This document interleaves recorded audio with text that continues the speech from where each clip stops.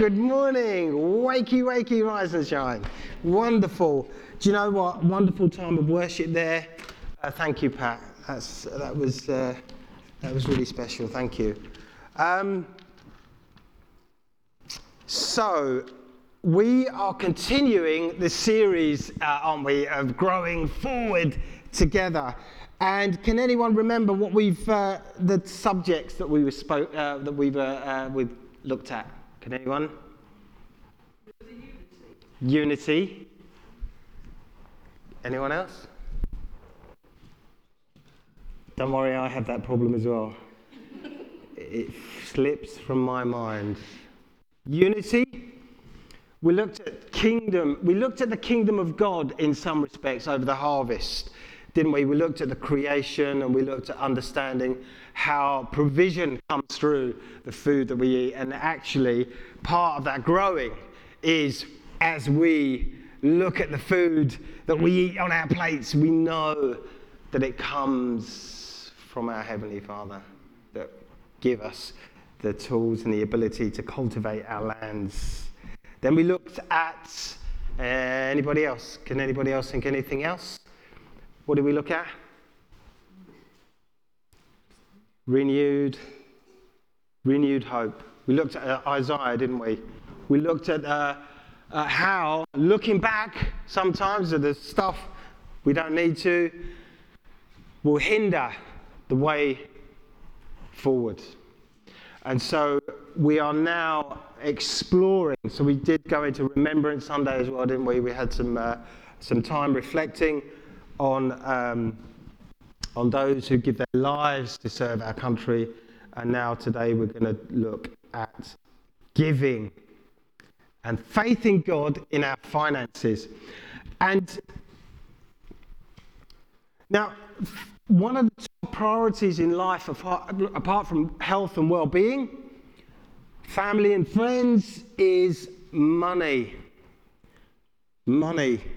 And money is a tough subject to talk about, both in church and sometimes in family life. But money is the commodity that we need because we have to deal with it and we have to think about it as we live in this capitalist society that just encompasses everything around materialism. And while money is a necessity, we need it. We need it to help us live, but it comes with its problems. And the Bible explains that if we allow money to take over our lives, in other words, if money controls us rather than we control it, problems inevitably follow.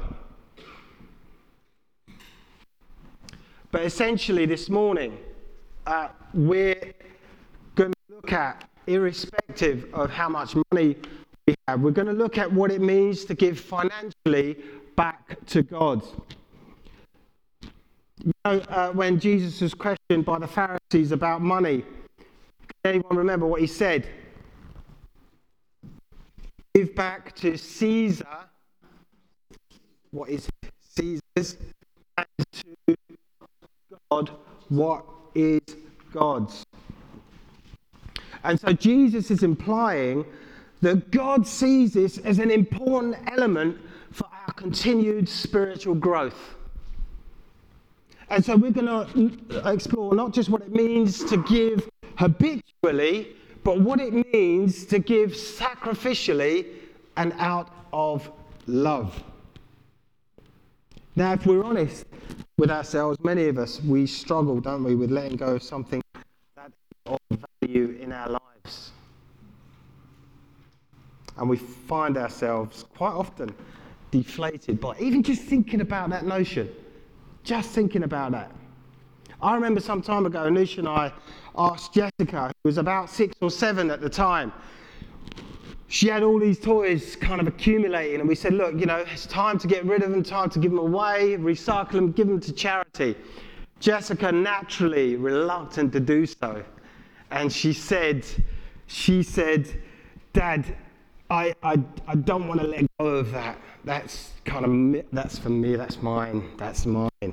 So after a good deal of persuasion and a lot of chatting, a lot of prayer actually, we said she came round to the idea.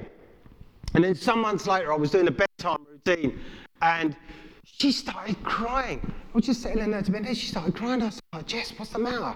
And she said, I miss Uki. And I'm like, Uki? Who's Uki? Uki, the little thing that we gave away to charity. And I was like, but Jessica, we gave that away months ago. We gave that away months ago. She was really upset. She was really upset. I think if we're honest, many of us here, we don't like to give away things of value or things indeed that we hold dear to us. And I think the same goes with our finances. Now, the Bible has a lot to say about money. A lot to say about money, because money can be easily idolized and it can turn us away from God and lead us down a path of greed. That's what money can do in its horrid form. But just before we look at our reading today, for those of you who aren't familiar with the book of Malachi, it's the very last book of the Old Testament. It's very short. However, it's extremely challenging. Now, Malachi came along at a time when the people of Israel, they were finding it difficult to believe that God loved them. And subsequently, these people, they focused inwardly on their unfortunate circumstances that they were in, and they refused accountability for any of their own sinful actions. And so God sent Malachi to speak to them. And in Hebrew, Malachi comes from the word meaning, does anyone know? Meaning messenger. And through Malachi, God told these people where they had fallen short of their covenant with him, and that they needed to take responsibility for their own actions and serve God faithfully and in obedience. You see, these people, they had turned away from the true worship of God. And I wrote this because I want to emphasize true. They turned away from the true worship of God, leaving themselves under judgment and in need of rescuing. So let's turn to those verses. So we have Malachi chapter 3, verses 6 to 10. Verses 6 to 10. Do you notice what it's entitled? Robbing God. It says this, I, the Lord, do not change. So you, the descendants of Jacob, are not destroyed. Ever since the time of your ancestors, you have turned away from my decrees and have not kept them. This is the important part. Return to me, and I will return to you, says the Lord Almighty. But you ask, how are we to return? Will a mere mortal rob God? Yet you rob me.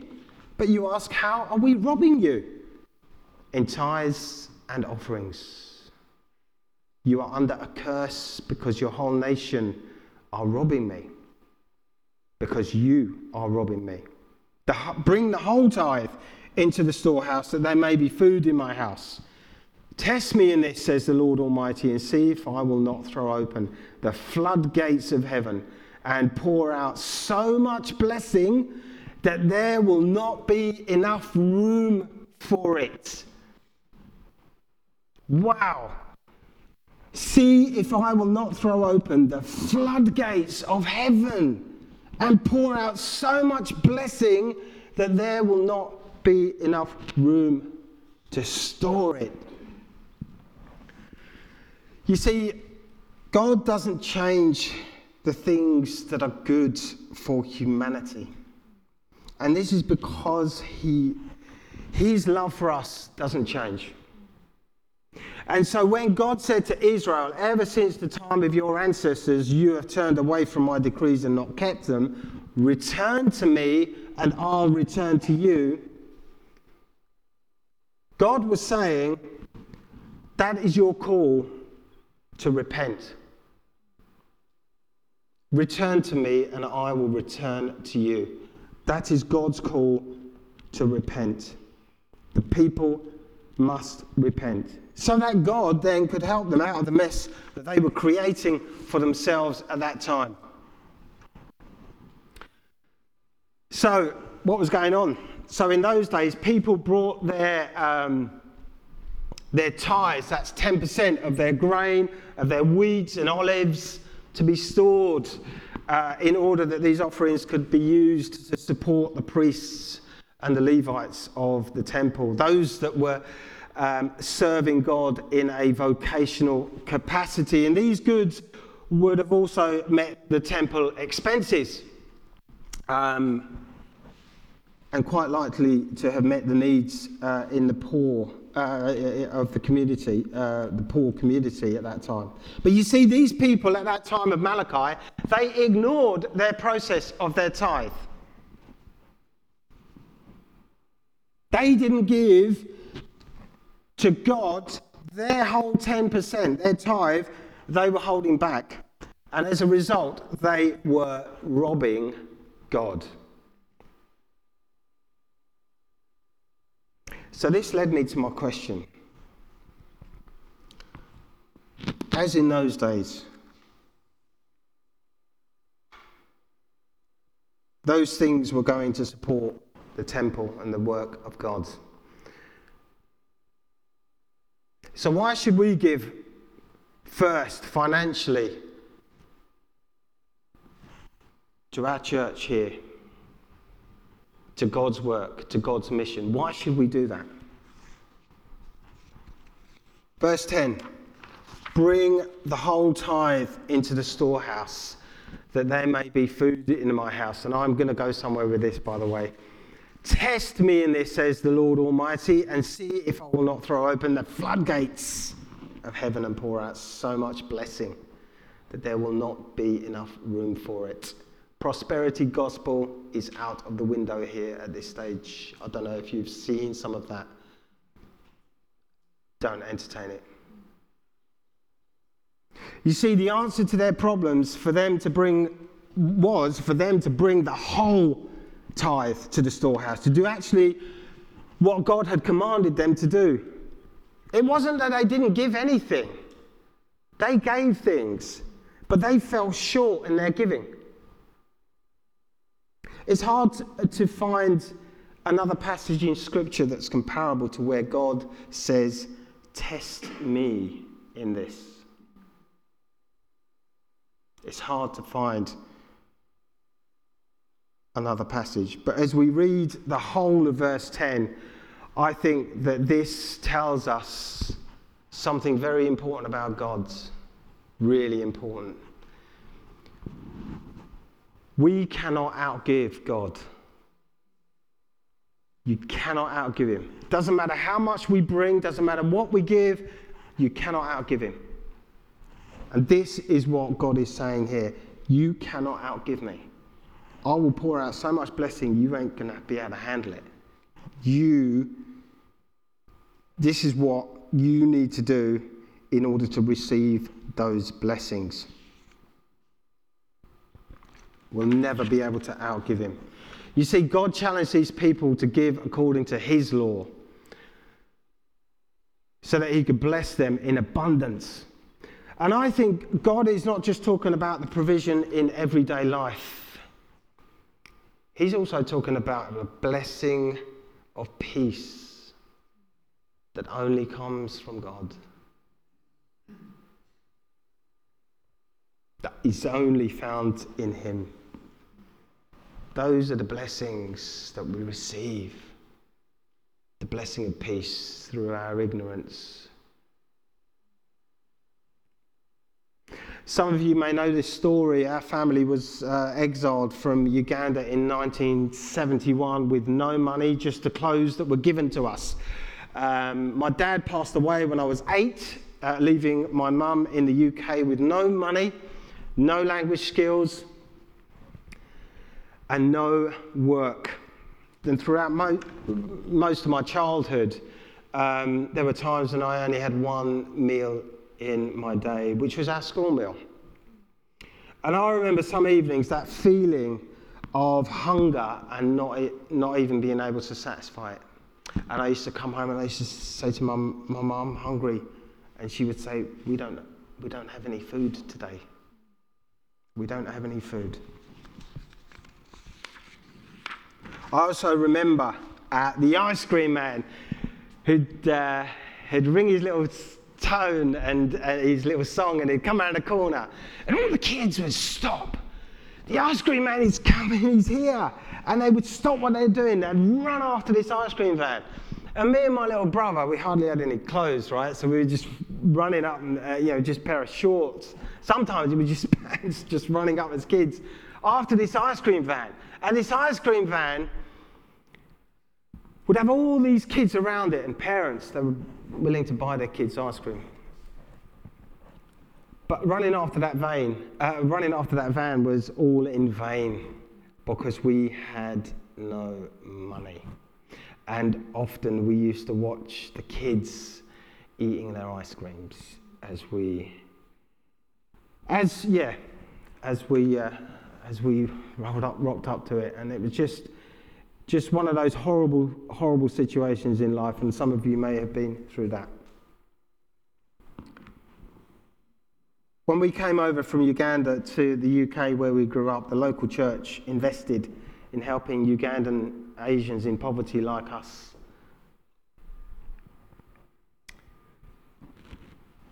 And it was there that through that church, we were often fed another meal, which is fantastic. We used to get bags of food left at our door. It's wonderful, wonderful.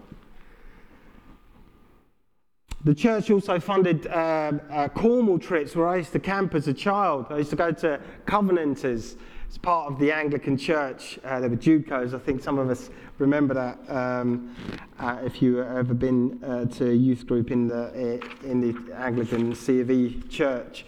And they used to take us to camp. And the only reason I was able to go to these camps was literally because people had paid. There was enough money in that pastoral fund to enable us to go. Some years ago, a couple of times actually, I took Jessica and Anush back to the place in Cornwall where I camped. I just felt led to go back there. I just thought, I've got to go back there. Why do I need to go back there? And it was literally this. I stood by the field, which was now a grazing field for cattle, the sheep and the cows that they had there.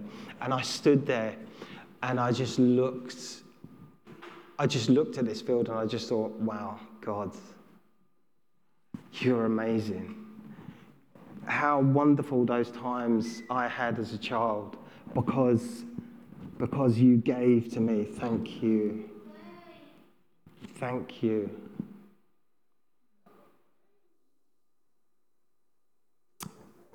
And I gave him thanks just for that provision. We were helped by the very people who gave financially into the church. And through their giving, the hope of salvation came to our door. You see, these people, they didn't just give so that they could pay bills first in the church. They gave because of God's love for humanity.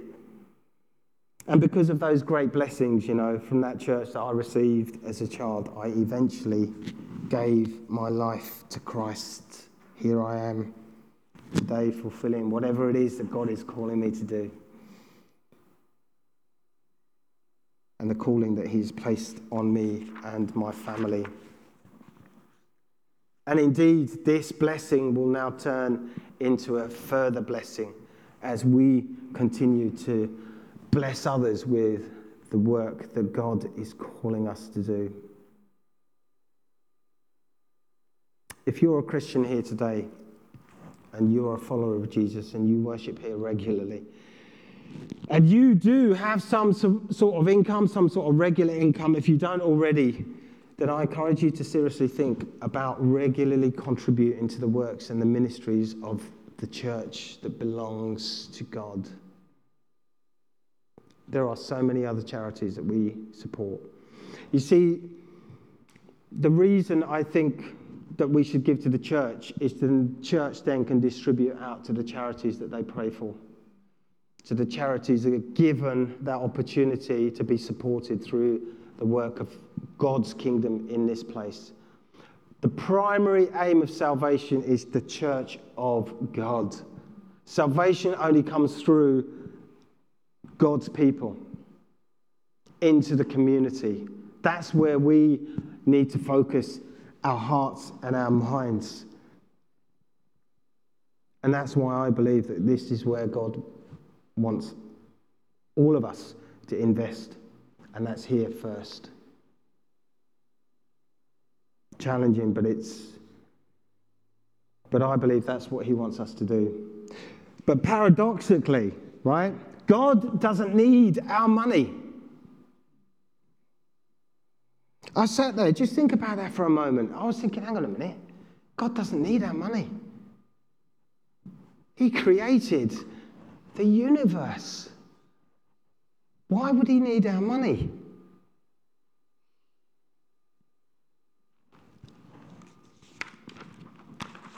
You see, God wants this from us. He wants us to do, first and foremost, as his people, is to have complete faith in him, which includes our finances. That is what he wants from us.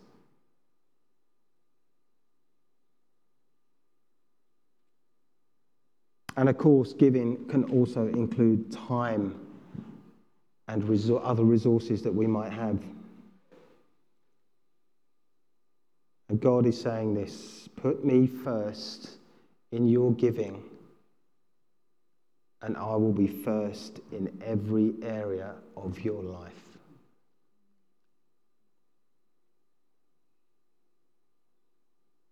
That's what he is asking us to do.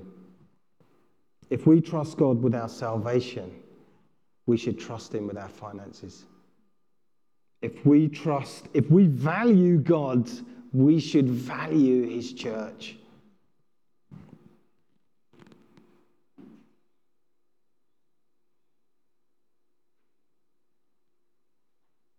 Money isn't,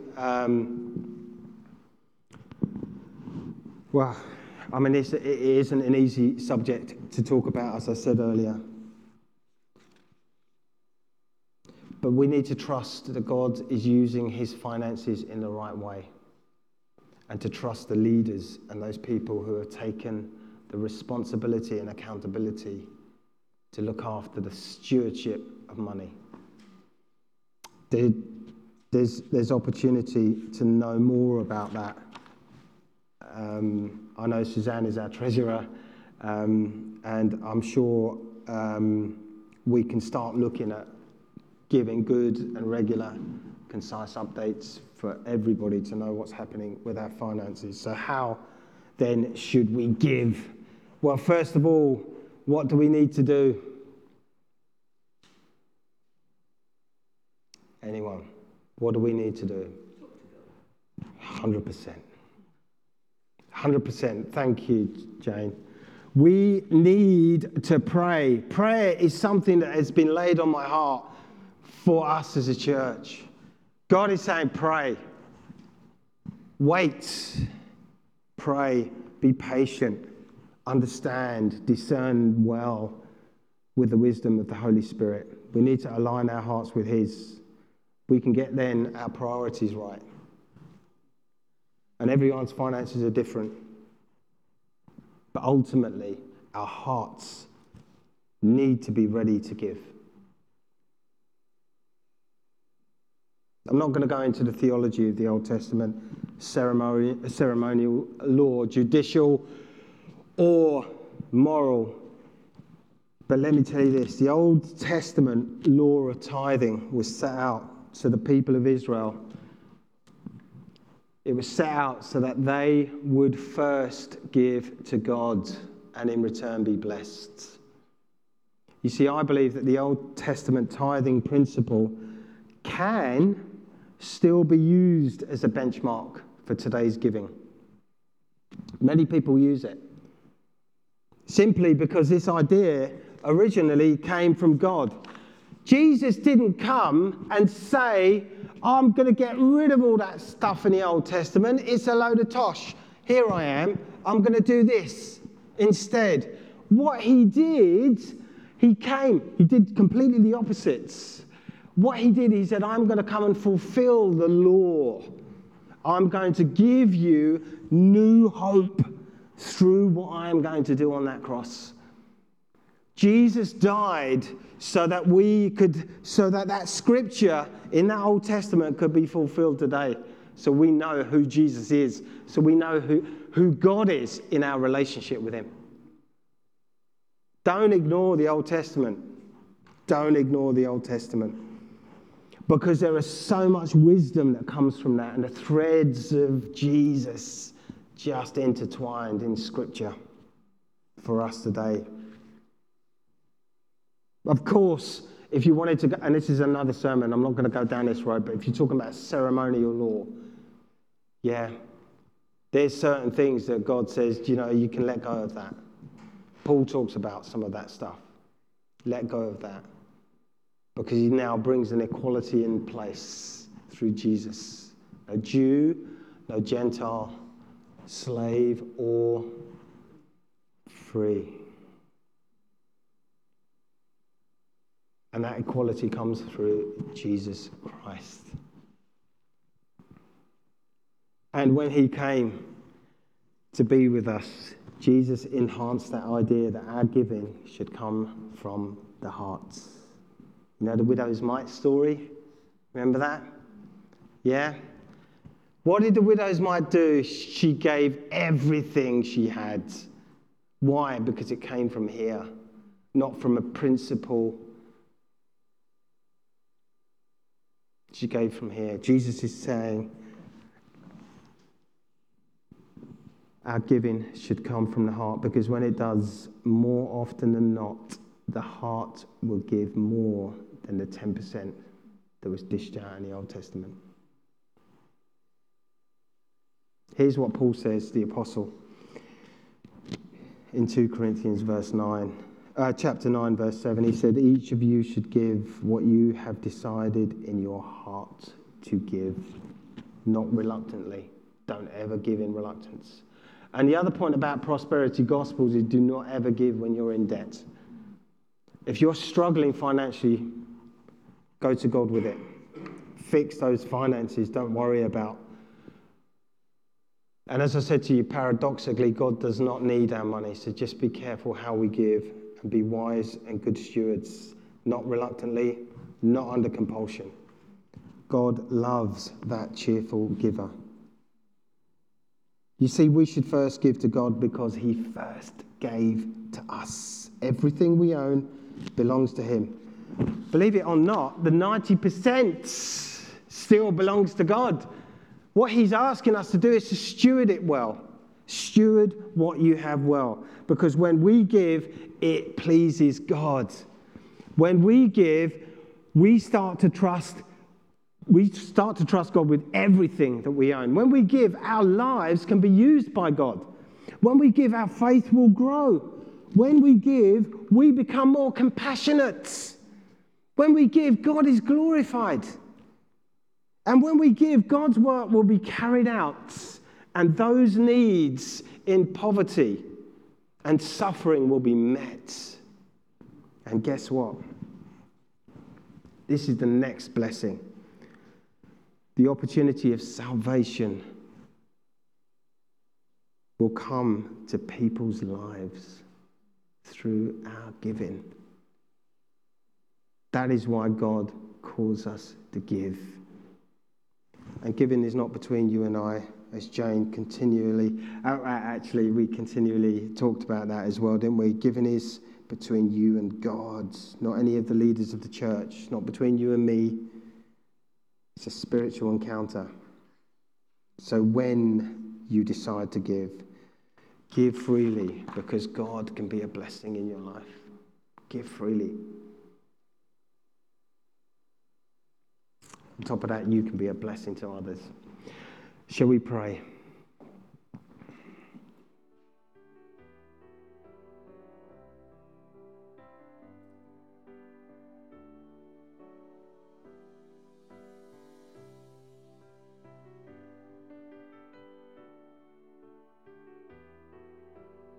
Father God, Lord, we thank you for the understanding, Lord, that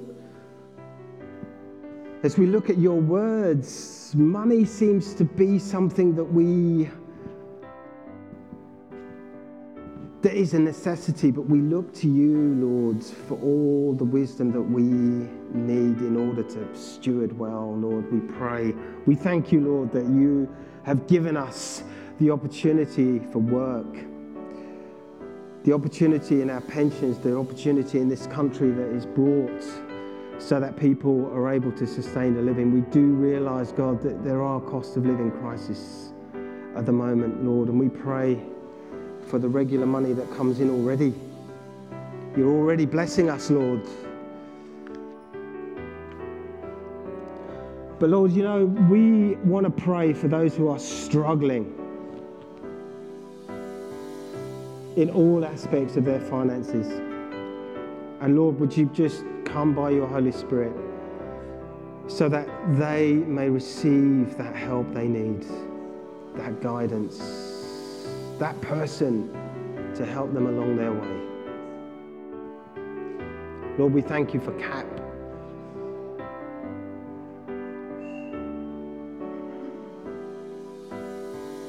And we thank you for all the work that they do in order to help people and those who are struggling. We thank you for the food bank. Because of your love, Lord, people may know you in such a profound way. And Lord, we pray for continued wisdom for this church here to use the finances that is being blessed with to glorify you, to honor you. Everything we have, Lord, belongs to you. And just as the song says, you are an awesome God.